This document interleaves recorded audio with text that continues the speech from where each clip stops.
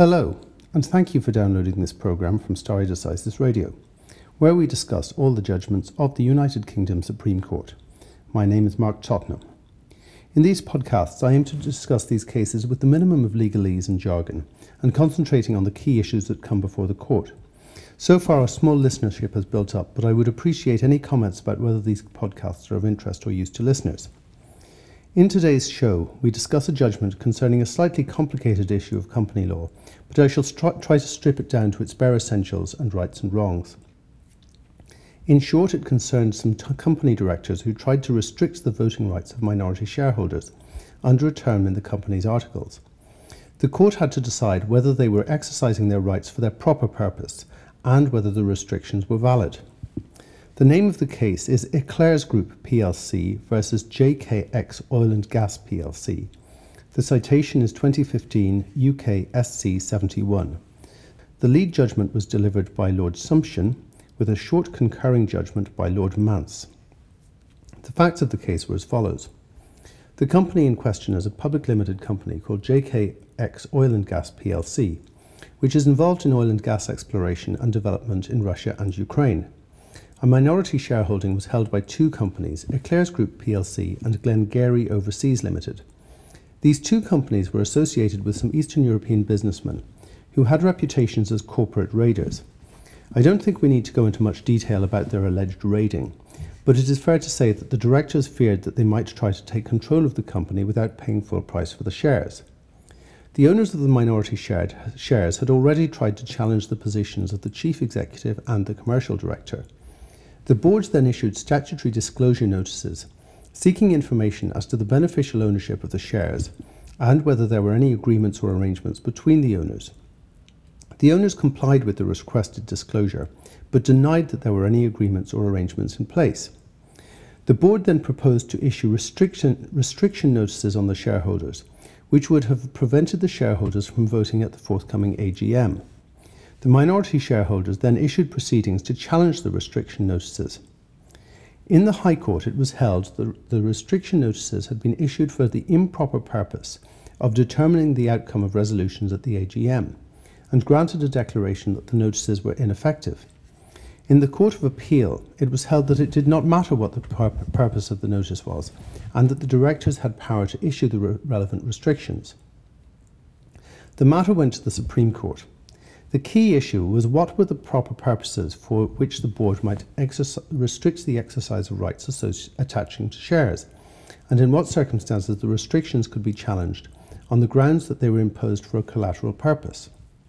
As I said, this was quite a complex issue, but it involved a discussion of the proper purpose rule which applied to trustees, and whether the rule applied to the actions of directors. Lord Sumption said that there were three legitimate purposes for the issue of restrictions on shareholders. The first was to induce shareholders to comply with the disclosure notice. The second was to protect a company from making decisions in ignorance of relevant information. And the third was a sanction on shareholders who failed to comply with the disclosure notice. He went on to say, open quotation, "These three purposes are all directly related to the non-provision of information requisitioned by a disclosure notice. None of them extends to influencing the outcome of resolutions at a general meeting. That may well be a consequence of a restriction notice, but it is no part of its proper purpose. It is not itself a legitimate weapon of defence against a corporate raider, which the board is at liberty to take up independently of its interest in getting the information." End of quotation.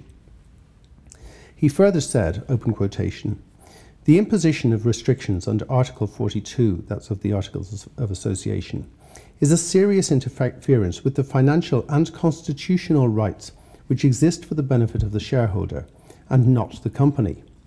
In the case of listed companies such as JKX, a restriction notice is also an interference with the proper operation of the market and its shares, in which there is not only a private but a significant public interest. One would expect such a draconian power to be circumscribed by something more than the director's duty to act in the company's interest as they may in good faith perceive it." End of quotation. The last quotation I'll read is as follows.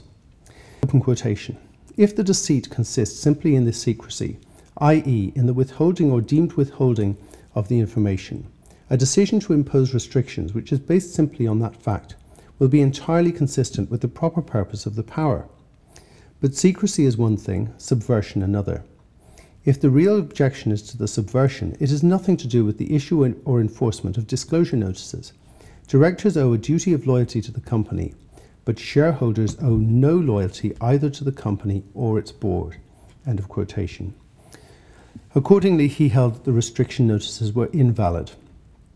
Lord Mance, in a concurring judgment, considered the issue of causation and whether the court should have considered what decision would have been made if the directors had only had the legitimate purposes in mind. I was struck in the case by Lord Sumption's bold statement that shareholders owed no duty to a company.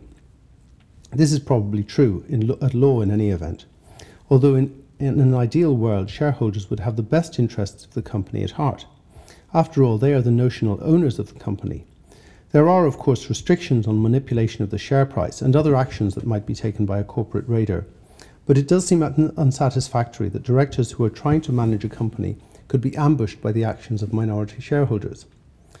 It was also not clear from the judgment whether there were any consequences for a shareholder who lied in response to a disclosure notice, and whether the consequences constituted a suitable deterrent. Thank you very much for listening to this programme. If you have any comments, please see the Stare Decisis Radio Facebook page or Twitter account. And if you have enjoyed this programme, please tell your friends and colleagues about Stare Decisis Radio.